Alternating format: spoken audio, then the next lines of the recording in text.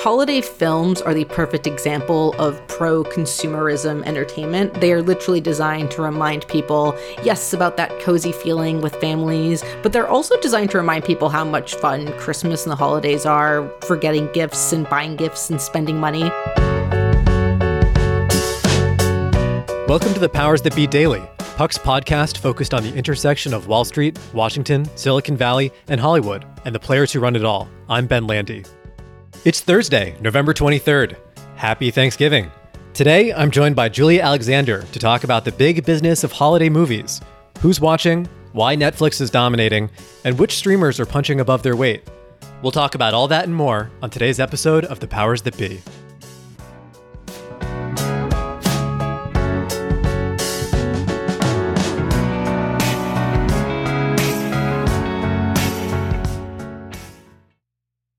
Are you tired of sleeping hotter than hell? I sure am. I sleep hot. There's something crucial about sleep that eludes us when we're too warm, too uncomfortable, and too caught in the web of our own thoughts to drift off. And while curiosity fuels our days, science tells us that cool sleep recharges our nights. That's where ChiliPad by Sleep Me comes in. Meet the bed cooling system that elevates the quality of human life through cool sleep.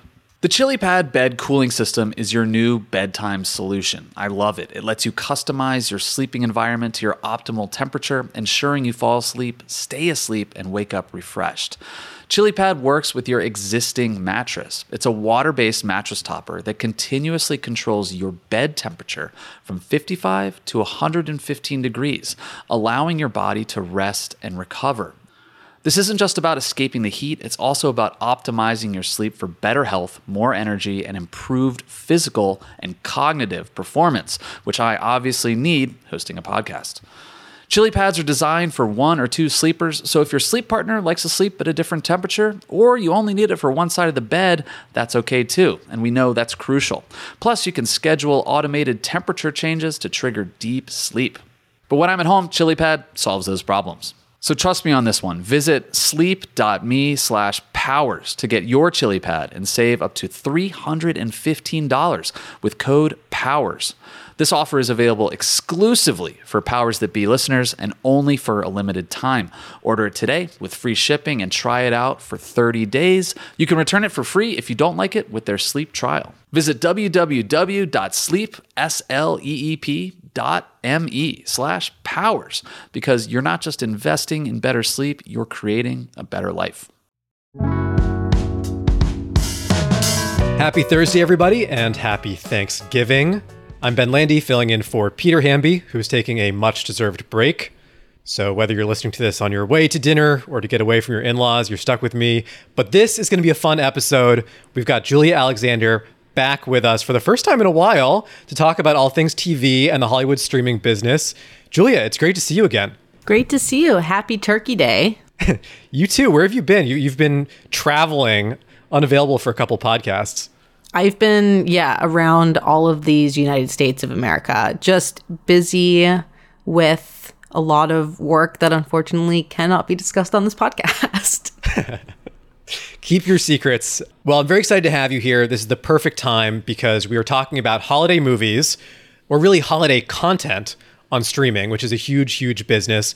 How big are we talking here exactly? How many TV shows, how many viewing hours, how big is that business? Well, we know for a fact that it is kind of a factory in many ways. If you look at what we see within the Hallmark Channel, where it's one of the few cable channels that has actually seen an increase in revenue, an increase in viewership year after year. And we look at what we're seeing these streaming services do. You look at Netflix and its investment in a holiday programming. It's clearly very successful and rewarding for a lot of these platforms. And just to give you some ideas of what that means, when you look at the amount of hours spent, the amount of minutes spent between the period of about November 20th and January 1st, 2022, we actually get close to 1.3 billion minutes streamed of certain films like Home Alone. We see a lot of these holiday programs really leap up into the top 10 weekly according to Nielsen. And so they dominate what people are watching across streaming and broadcast and cable television. However, as we look at the patterns of consumption across these different audience profiles, we can see that broadcast and cable viewing has actually decreased for the most part year after year, month after month. And so while that vast majority of consumption moves to streaming, finding those holiday programs to really bring those audiences in and use those holiday films as a launch pad for some other titles that they have programmed for Q4 becomes increasingly important for many of these companies operating their own streaming platforms. Yeah, in terms of those numbers, I remember I was shocked when I heard Matt say on his podcast, The Town, last year, that there are about 150 new original holiday movies that air on TV and stream. The vast majority of those are Lifetime and Hallmark movies. But Julie, how important are those kind of movies to streamers in terms of the data you're looking at? Like, do those juice the numbers a lot, or is it just kind of baked in at this point? I think the unexplored question with a lot of these films, especially in 2023 and moving forward, is that holiday films are the perfect example of pro-consumerism entertainment. They are literally designed to remind people, yes, about that cozy feeling with families, but they're also designed to remind people how much fun Christmas and the holidays are, for getting gifts and buying gifts and spending money. If you look at certain holiday films, or almost all holiday films, there's a gift in every scene. There's hot chocolate, there's coffee, there's tea, there's a stocking. There's this idea that if you're an advertiser, being attached to some of these high volume, high impact, high conversion programming is really crucial. And so if you're Netflix, if you've got about 6% of your of your US base using ads, but you've got using the ad supported platform, but you're seeing about 25 to 30% of all new signups come in via the advertisement platform. That data is courtesy Antenna, a great media research arm. What you're actually going to be thinking about is, well, how do we have the strongest impact for these advertisers that are paying very high CPM rates in order to kind of be on this platform? You can't really get that with all of your programming because different programming has different audience profiles. And so you can hyper target these niche audiences. But when you look at that high value, high impact programming, there's only a couple of content areas that really fulfill those demands. Sports is the biggest, which we know, but also holiday programming. And so if you're Netflix, the type of entertainment that this is, the fact that it requires very little investment compared to other programming, they're relatively cheap films. You can cast unknown actors and bring them into your own holiday universe, which has its own reward year in and year out. And the fact that you can now attach a wide amount of different brands and advertisement to that programming, which is kind of what we expect out of our holiday programming because of Hallmark and Lifetime Channel, becomes lucrative to a platform like Netflix. It's also lucrative to a company like Disney, which is also heavily invested in family programming and therefore holiday films. You look at HBO Max, you look at Peacock, which is partnered with the Hallmark Channel, of course, and all this ability to say to advertisers, not only do we have strong, highly valuable advertisement placements, but we also have really strong ad tech to make sure that it is targetable and addressable. And also if they pause a screen, there's a QR code and people can buy it automatically from their phones or from their TV sets. So all of this is kind of that core story around holiday programming on top of just the pure engagement that we see through those viewership numbers. I was going to ask you where you can actually find the Hallmark movies. So they're partnered with Peacock. That's one mystery solved. Are the Lifetime movies on Disney? I know Disney co-owns that channel with Hearst, right? Mm-hmm. The Lifetime movies are kind of all over the place. You find them on Hulu, you see some on Disney, but the vast majority of the programming for holiday films, which is really impressive, is that they see a lot of their audience come in from these broadcast or over-the-air type channels as well as cable. Again, I mentioned earlier that Hallmark actually sees this kind of continuous growth in its viewership year-round, but especially around the holidays. And I think there's this idea that in order to reach the widest audience possible, you want to go to where that audience is. And in the US, it's still predominantly on over-the-air or broadcast television. That's why you see a lot of Rudolph the Red-Nosed Reindeer and Frosty the Snowman and Charlie Brown. A lot of them are on ABC or CBS or NBC. There's the moments of, well, we're going to reach this audience possible. You'll see Elf rerun or whatever it might be. But the streaming platforms have to do is really figure out what are the types of films that people are seeking out. So if you look at the Nielsen top 10 numbers from last year, from 2022, the films are pretty obvious, right? It's Home Alone, it's Home Alone 2, it's Elf, it's National Lampoon's Christmas Vacation. So these types of films are actually more valuable to certain streaming platforms than just any run-of-the-mill programming. But that run-of-the-mill programming is really, really important for engagement. Or engagement can also be referred to as a referral value. And so the idea of this is that if you bring an audience in, and Netflix has become, in my opinion, the master of this within the streaming age, if you bring this audience in for a certain type of film, it doesn't have to be good. In fact, the cornier, the better for a lot of these holiday films. They will then be engaged with other holiday programming that they're finding along there. It doesn't necessarily have to just be the Home Alone type content. So you figure out ways to increase that referral value to keep people engaged on your specific platform. If, however, you own the rights to a Home Alone 2, a Grinch Who Stole Christmas, those types of films are consistently being sought out. So it's a really strong opportunity to then program some other films, some other TV shows that you're looking, some new titles that you're looking to bring to audiences without having to spend as much on those marketing and customer acquisition costs, because you have this very strong tie-in and lead-in already. All right, Julia, let's take a quick break. And then when you come back, I want to ask you about the return on investment on this stuff. Let's get into some of the details and also which streamers are winning the holiday wars.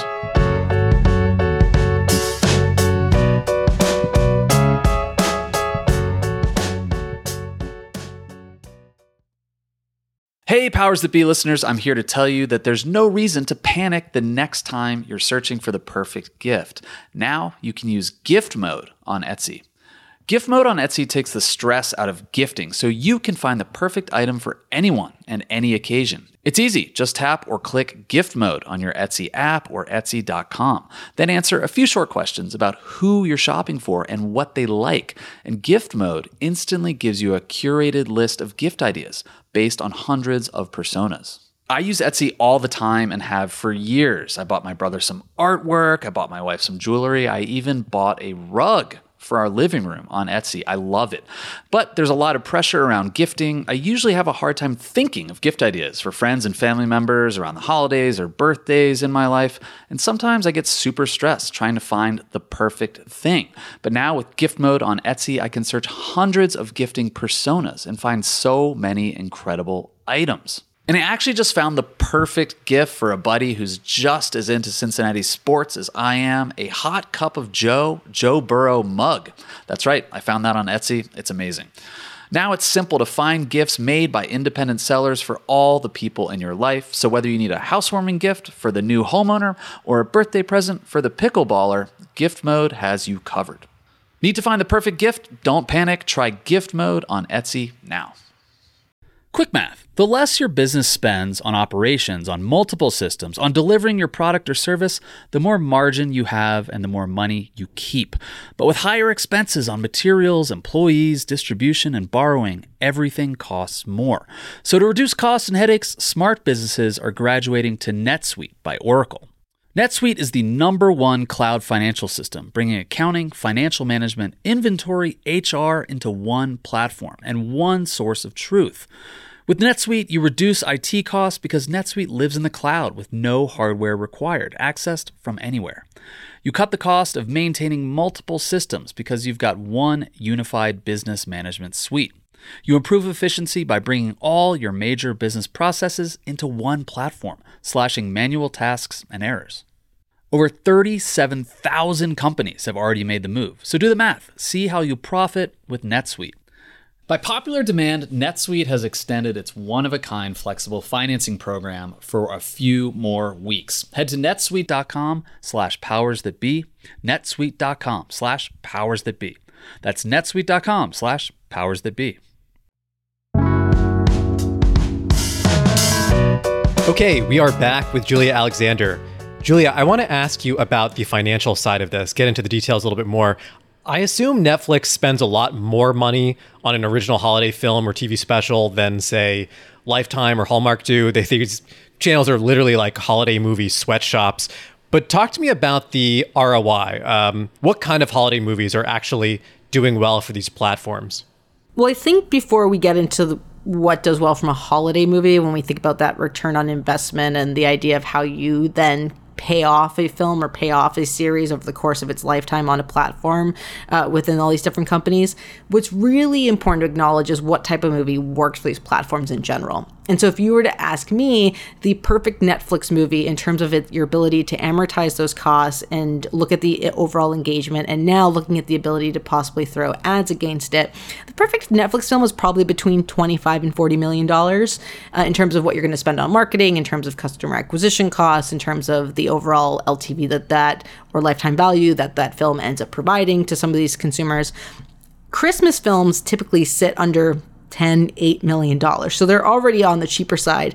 And because Christmas films, you don't necessarily need to rely on A-list talent. Now, Netflix has in the past. They've worked with Vanessa Hudgens. They've worked with well-known actors to kind of really spruce up their holiday offering. But because for the vast majority of it, you can use unknown actors because the setting is Christmas. The real big draw in is Christmas. It's not necessarily the cast.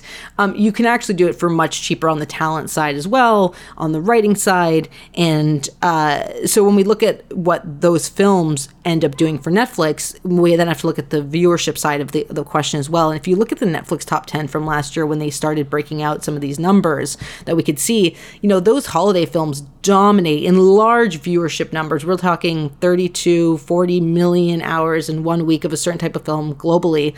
Those engagement on those films and their ability to kind of engage those customers and their ability to bring those customers to other titles, and so lowering customer acquisition costs across the board, actually make those films much more profitable for the rest of the film catalog on Netflix. And I think that's this idea of when we look at the overall value of that slate and why you want to invest in holiday content anyways. It's a period where people are home for the holidays, where the TV is always on, and unless you're watching football today, a Thursday as you're listening to this, unless you're watching football, you probably have some form of holiday movie on or a holiday special of a TV show. And so having access to those brings you into the platform at a very limited amount of spend, but the overall return on that engagement, because now you've got people engaging with that platform more often, they're watching other titles, they might watch another movie that Netflix spent a little bit more on.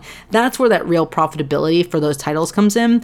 And if we look at Netflix's big strategy around film, it's kind of this beautiful dichotomy of you've got really, really significantly overpriced films, one would argue, something like Zack Snyder's Rebel Moon, which is coming out and is going to skip theaters. It's a $200 million movie. It's going to go straight to Netflix. The marketing costs for that film are going to be particularly high, I imagine. The customer acquisition costs on new customers who aren't already on Netflix, which as Zack Snyder fans, which I imagine is a relatively low base, or there's not really a lot of customers to bring over, especially in the United States.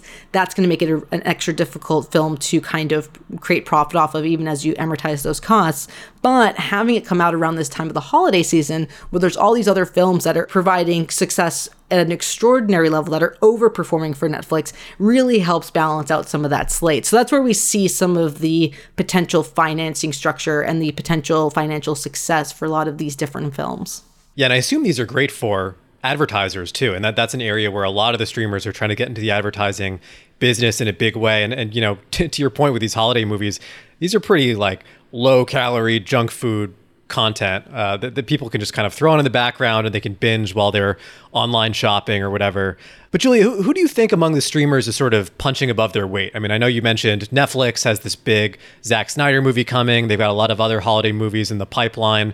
But are there any other streamers that we should be watching out for here that are leveraging holiday movies in a unique or different way?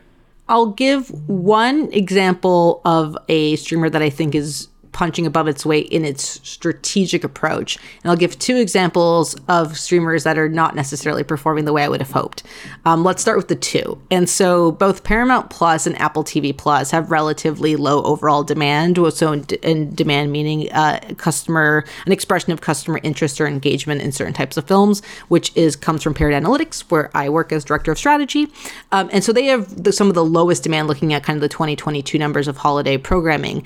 And Apple, you can kind of understand because they're not really big into original programming, except that they have the Peanuts, right? So they have kind of the Charlie Brown, Snoopy world. They have the family entertainment. And so I was expecting Apple to be a little bit higher at this point in their venture, especially because it speaks to the family-friendly ideology that CEO Tim Cook really expressed kind of at the beginning of Apple TV Plus's existence in the streaming universe.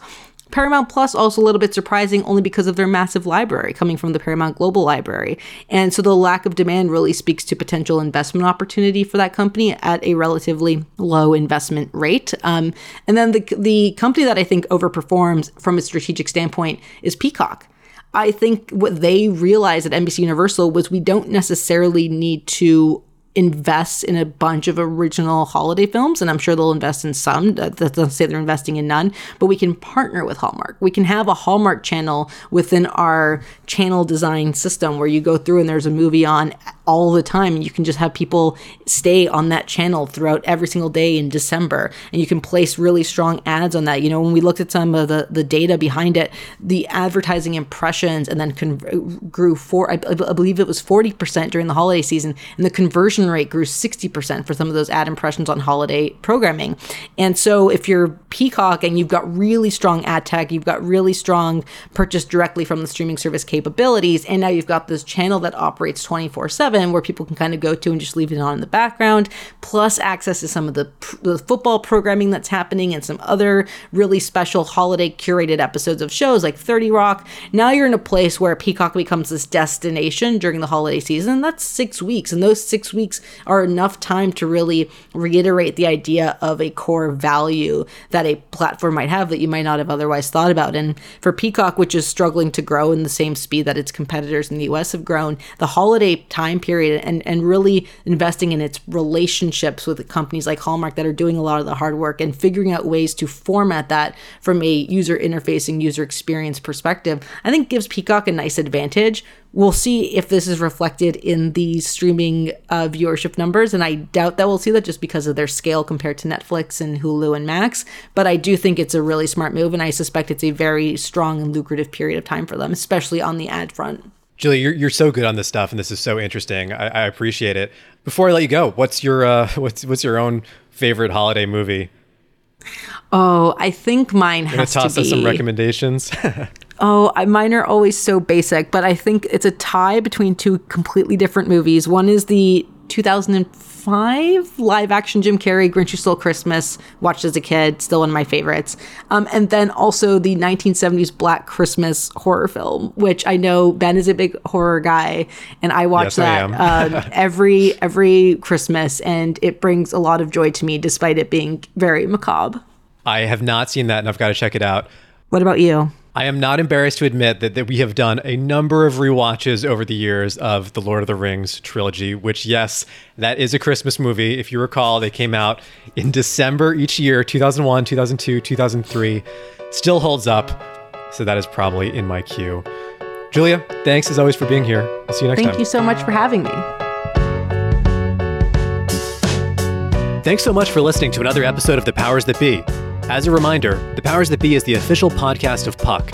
We'd like to thank Ben Landy, Liz Goff, and Alex Bigler for their editorial and production guidance. If you like what you hear, please share with a friend. It really helps us keep delivering the inside scoop that only Puck can offer. Follow us on Twitter at Puck News. I'm Ben Landy. See you tomorrow. This has been a presentation of Odyssey. Please listen, rate, review, and follow all episodes wherever you get your podcasts. The Powers That Be Daily is executive produced by John Kelly, co-founder of Puck, Bob Tabador, and Ben Landy, executive editor at Puck.